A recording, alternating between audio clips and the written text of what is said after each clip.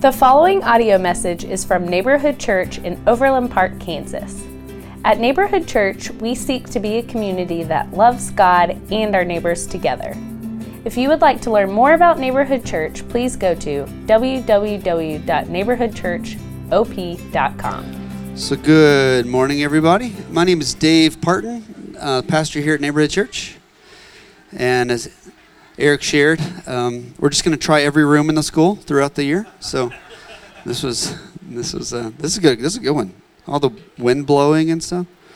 And if any fan's too much for you, I give everybody the authority to move that fan.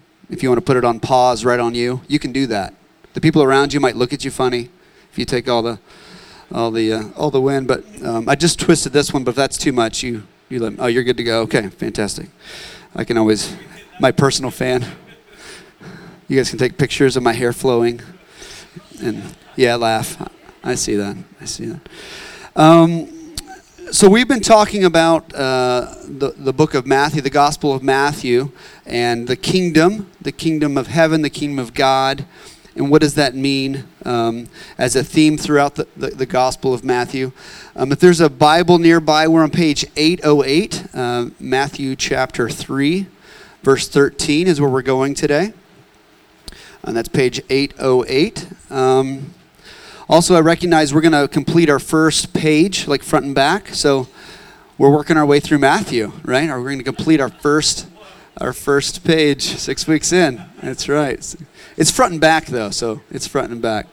So as you're turning there, I just want you guys to be reminded that the idea of living in God's kingdom is basically a posture, a way of life that puts our identity in the front. So we say the environment is the kingdom. So what's the kingdom mean? Well, it means there's a king. King Jesus is, we have a king. We've been adopted into this kingdom. And our hope is that we study through Matthew, his desire for his readers is for them to realize, what does it mean to live life inside the kingdom of God? What does it mean for you and your family? What does it mean for you in your just as a neighbor? What does it mean for you at work that you're a child of the king and the kingdom of God? What does it mean for us as just civilians of Kansas City, right? Or even of America? And even of the world. Like, what does it mean that we're a child of the King in this world? And my hope today is that we will go even one step further for many of us. Is what does it mean that you're a child of the kingdom when you're alone?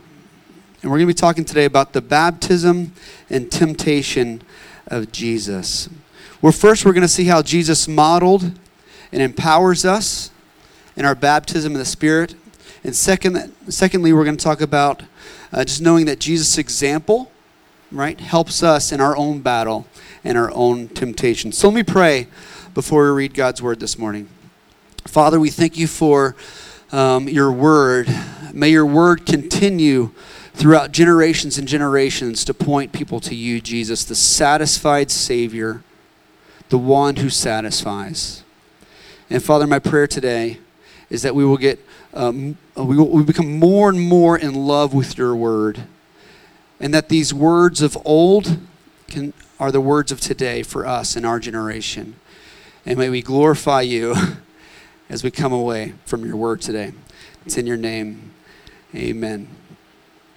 As we say every week, if you don't have a Bible or you know somebody without a Bible, feel free to take that Bible home with you as a gift from us to you.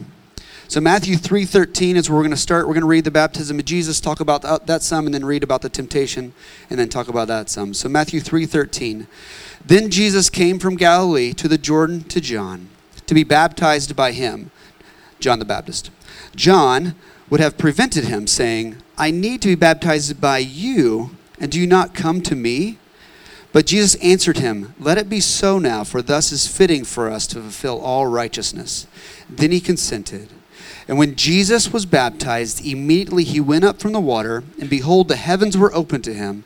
And he saw the Spirit of God descending like a dove and coming to rest on him. And behold, a voice from heaven said, this is my beloved Son, with whom I am well pleased. So all the Gospels record Jesus' baptism. And we talked last week about John's humility, even how John said, I don't want to even be, I'm not even worthy to be the servant of the Christ, of the Messiah. I can't even hold his sandals, right? And here, what do we find? This very one that Jesus says, I'm not even worthy to hold the dirty sandals of the future Christ. Jesus says, will you baptize me? Actually, he says, baptize me, right? Baptize me. Now, you talk about a humble guy going from, hey, Jesus, I don't know if you heard, but yesterday, I told a bunch of people I wouldn't even hold your sandals, and now they're going to watch me baptize you? The weightiness of that, of baptizing the Son of God? So what's going on here? Where Jesus takes over, right? Jesus takes over and he says, let it be so now, for thus is fitting to fulfill righteousness. And as anyone who impacts Jesus telling you something, and you want to be a follower, it says here in verse 15, he consented. So it's so when Jesus tells you to do something like baptize me, even though it feels kind of weird, you should baptize him. I don't think that'll happen again, but just letting you know, that's a good example there. So when Jesus answering him saying, this is going to happen to fulfill all righteousness, what's going on here? Where the word righteousness, there's kind of two ways that we read it in the scriptures. It's kind of this outward righteousness and an inward righteousness. So the outward righteousness is kind of how someone behaves in society. That makes sense, kind of the actions, how people see you. But there's also this inward righteousness that Jesus is talking about here. It's how one thinks or believes, or the purity of someone. So right now, Jesus is saying, as we've been talking about fulfillment, Jesus being the fulfillment, Jesus is saying, hey, this is one more step in fulfilling what is supposed to happen. So the inward one is talking about Jesus' covenant, like the covenant that God's doing through Jesus' life for the Jews, but also for the nations. So when Jesus says this is to fulfill righteousness, what he's saying is, I'm righteous. So is Jesus righteous, this inward righteous? Is he pure? Is Jesus the one without sin? As we talked last week, pulling the bow back and trying to hit that target and hitting the bullseye every single time. Is that Jesus? If we fast forward through the Gospels and fast forward through the Apostles' writings about Jesus, we see that his character was above any man that's ever lived. He was without sin, without original sin or actual sin. It's hard for us, right, 2,000 years later to go, okay, maybe we can take their word for it that he lived a good life. But let's see who was at the attendance of Jesus' baptism. Verse 16, and Jesus was baptized. Immediately he went up from the water, and behold, the heavens were opened to him, and he saw the Spirit of God descending like a dove and coming to rest on him. And behold, a voice from heaven said, this is my beloved Son, whom I am well pleased. So God the Father shows up in attendance. God the Holy Spirit shows up in attendance. And the Son of God is coming out of the water. Now, when God verbally says to his people, I'm pleased with you, because of what we know about God, that he can only be pleased with perfection and righteousness, God's putting his stamp, the Father, on, this is my Son. I'm pleased with him. He's going to fulfill all righteousness. And as we consider what this baptism is and how this baptism of righteousness is different than our baptism of salvation or our baptism of repentance, we must begin here. When we go down into the water as converted Christians, it's a symbol, right? It's a symbol of cleansing. Or when we have baptism here, I say, you've been crucified with Christ. You no longer live, but Christ lives in you. It's this symbolizing of a new identity. This is not what's happening here. Jesus is righteousness. So what's his baptism? When he went down into the water, into the Jordan River, the opposite happened for Jesus. He began to take on sin. Isaiah 53 talks about a sheep that's going to be slaughtered. Yet there was nothing wrong with the sheep. The sheep was perfect, but he's on the way to be slaughtered. This is the step. This is why This must happen to fulfill all righteousness. This is the beginning of the ministry of Jesus. This is the beginning of this 3-long road to Calvary. So Jesus was baptized, and he was obedient to say, "Yes, Father, I will do the next thing." And he was baptized. And as a reminder of Jesus' fulfillment, we've been talking about the different fulfillments and even how the life of Jesus has kind of patterned that of Israel. So as Israel was brought out of Egypt through the Great Sea, Israel then went into the desert.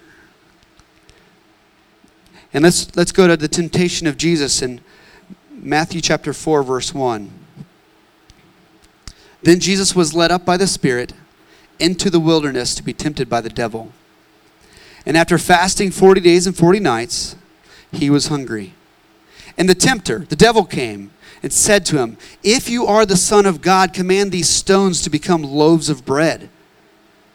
But Jesus answered, "It is written, man shall not live by bread alone, but on every word that comes from the mouth of God."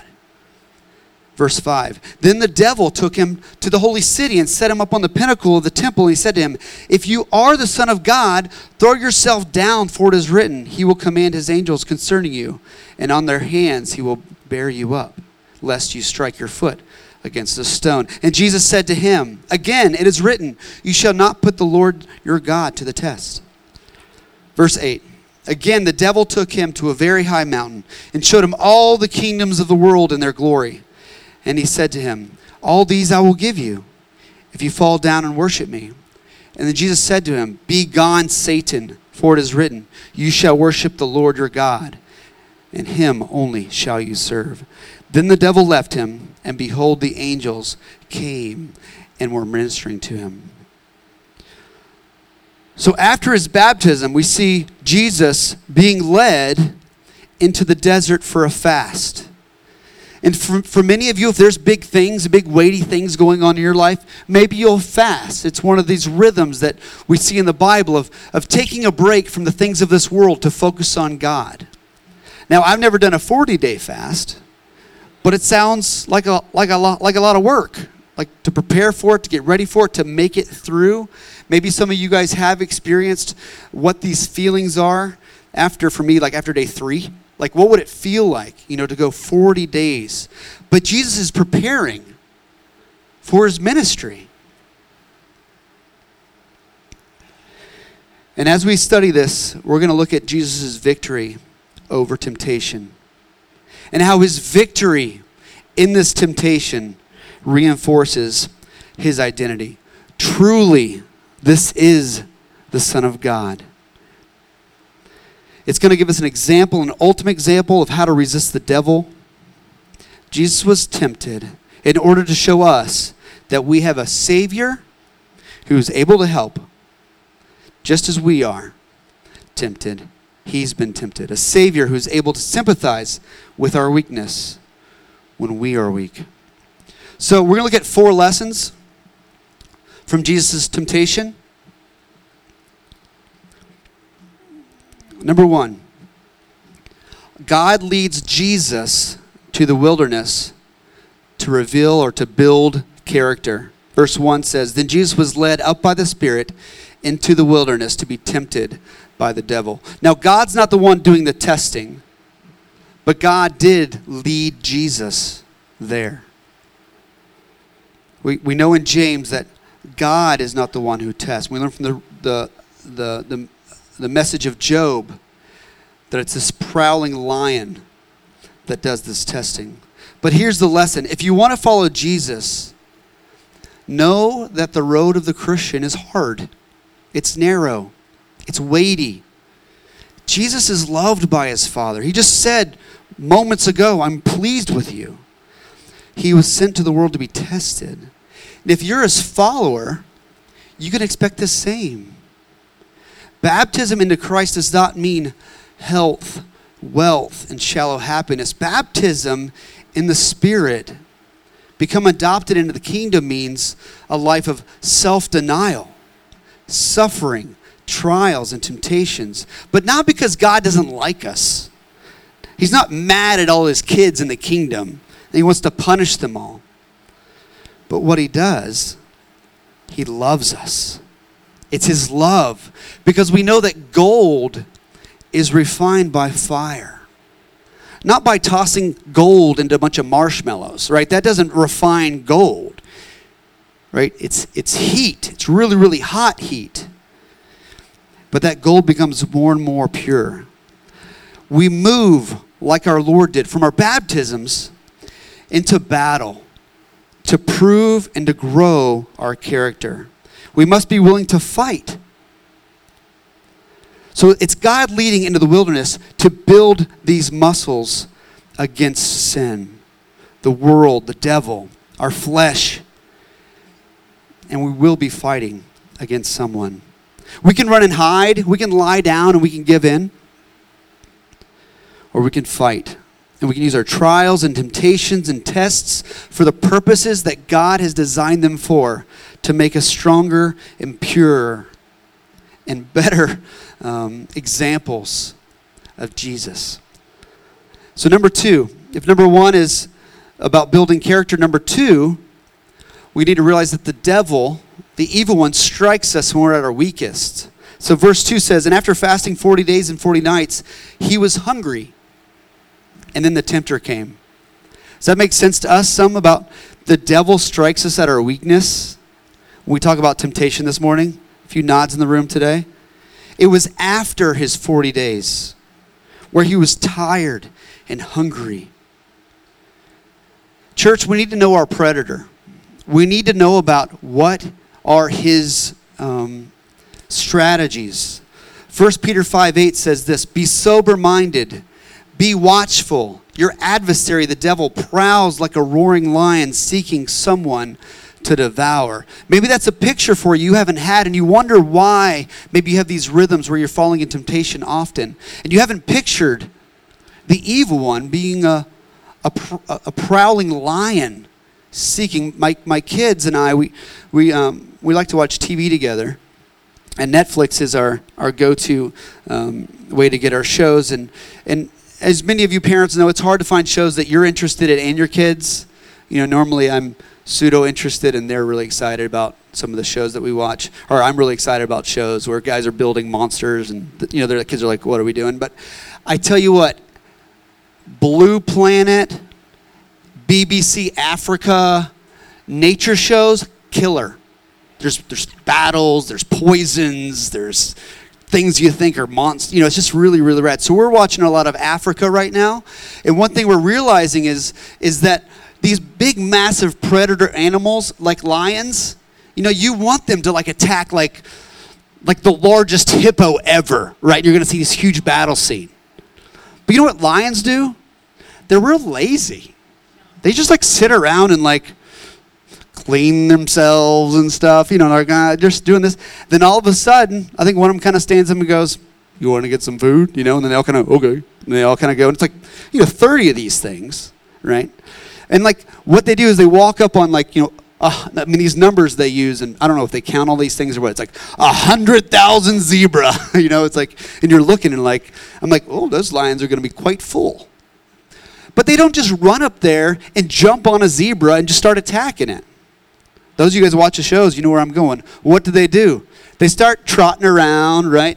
And guess what happens? A baby zebra always ends up losing its mind and just taking off by itself, right? The whole time you're like, no, don't run that way, you know? And there's this one scene where it just jumps in the water and starts paddling into the ocean. You're like, what are you doing? There's sharks out there, you know? But this idea of the one baby zebra running out by itself, weak, alone. Do you guys see what Satan does to us? When we're bored, right? With people going to be alone, that are the devil, this lion comes and sees, oh, who's over here? He's kind of weak right now. Let's devour that guy or that lady. So church, do you know where you are your weakest? Do you know when you tend to break away from the family of God? Is it when you're tired? Is it when your mind is idle?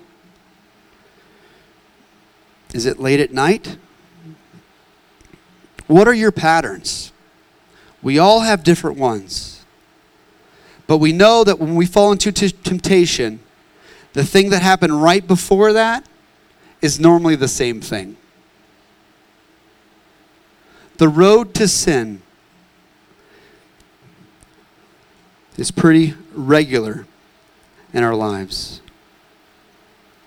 Now, Jesus will be there reminding you who's going to give the most satisfaction. But also, do you have a person? Do you have a phone number you can text?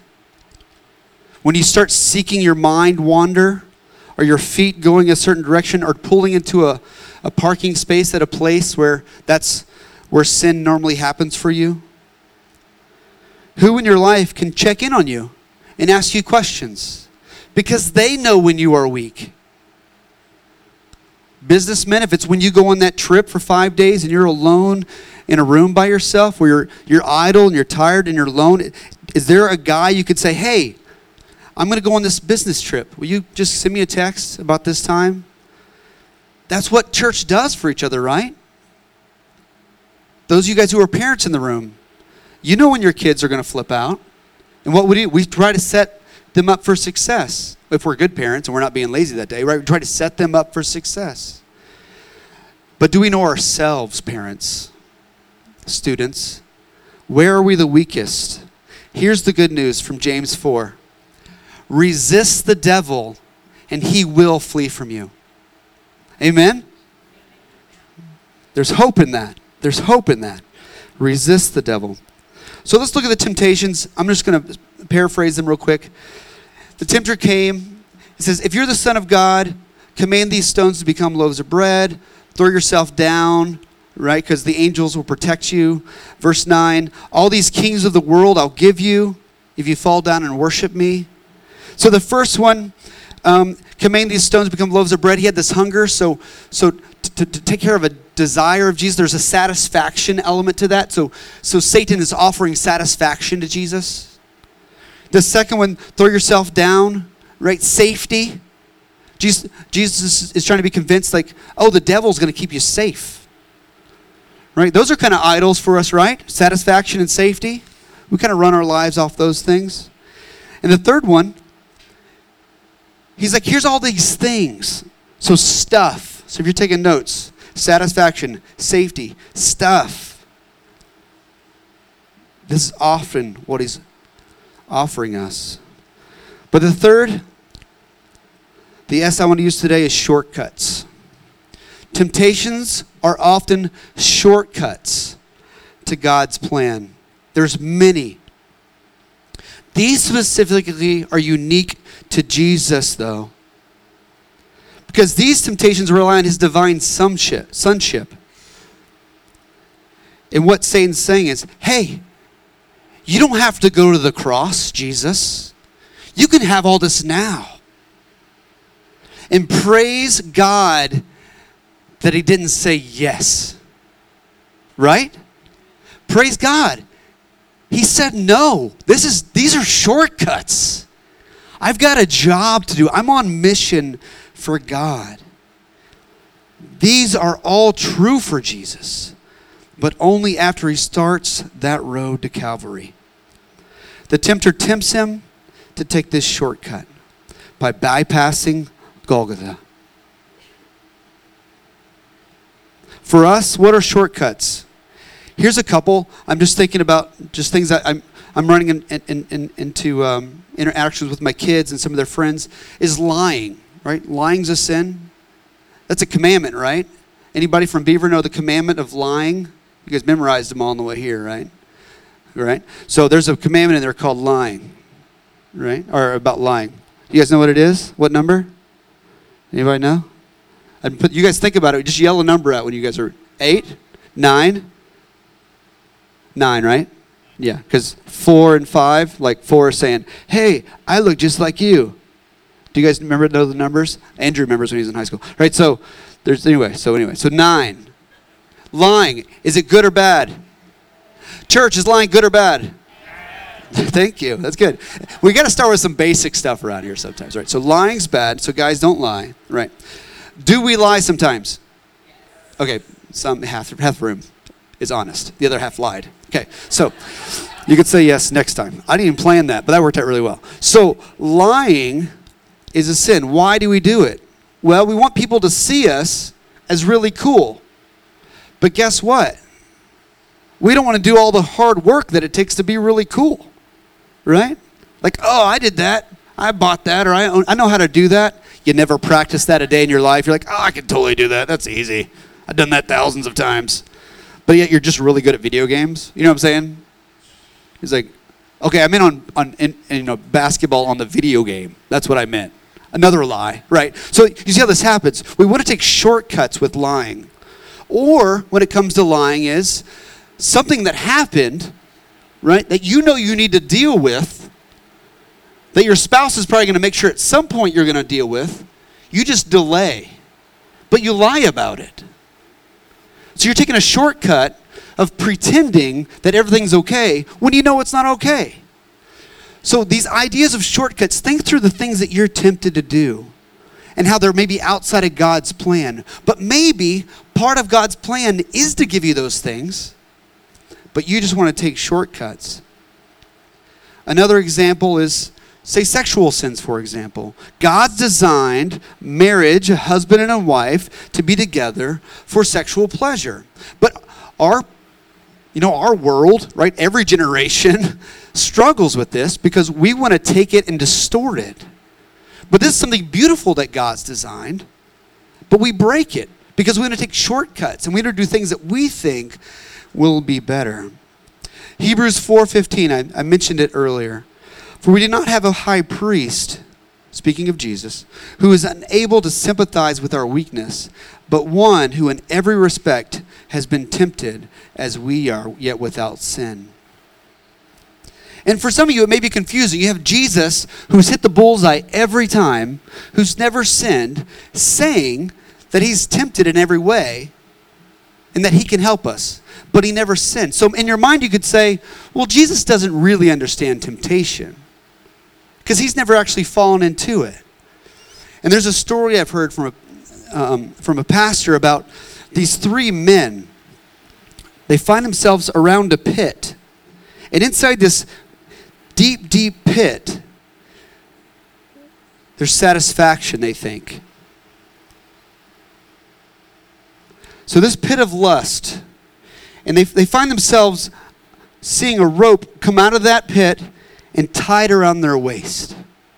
And they're looking in this pit. And they're being pulled. They feel the tension. And as they look, they know that that's a shortcut. So the first man, looking in the pit, feels this secondary tug. About 10 or 15 pounds pressure is kind of being pulled on him. And he kind of takes a step, like he's like, I don't want that, right? And then if he feels another 10 pounds out, he's like 25 pounds, and he's starting to feel it hurt a little bit. He's looking at the pit, and he's looking at his pain, and the next pull, he just jumps in. So then the second guy sees that and begins to feel his pull. He gets 10 or 15, and he begins to think, it's a shortcut. That's not what I want. But then 30 pounds starts pulling on him. He sees the pit. And he's like, and he gets to about 50 pounds. And it's just too much for him, and he just jumps in. So then the third guy, he's already starting to be pulled. He's already at 30 or 40 pounds being pulled, and it's tight. He's now at 50, and he's pulling back. And then it's at 60, and it's starting to kind of like cause a rope burn, and he's starting to see blood come out of his shirt. He's at 80, and he looks the other way, and he sees his kids. He sees his wife. He sees Jesus there. And what Jesus has done for him. He's pulling, it's at 90. And he sees these people and his God. He's like, that's a shortcut. But at 100, snap, the rope breaks. Of the three men, who better knows temptation and the weightiness of temptation?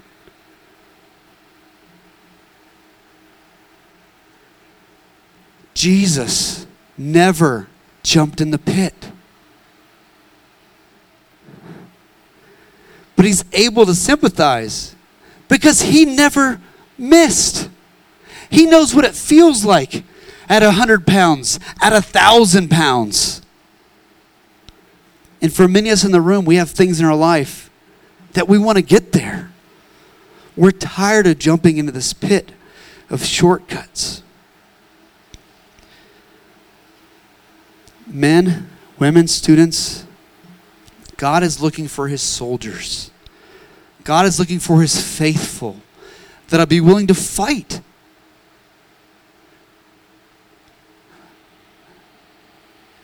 We're living out our identity of the King when we pull away from the pits of this life and lead and lean to our Jesus. So number 4, as we close, Jesus used the scriptures to fight off temptation.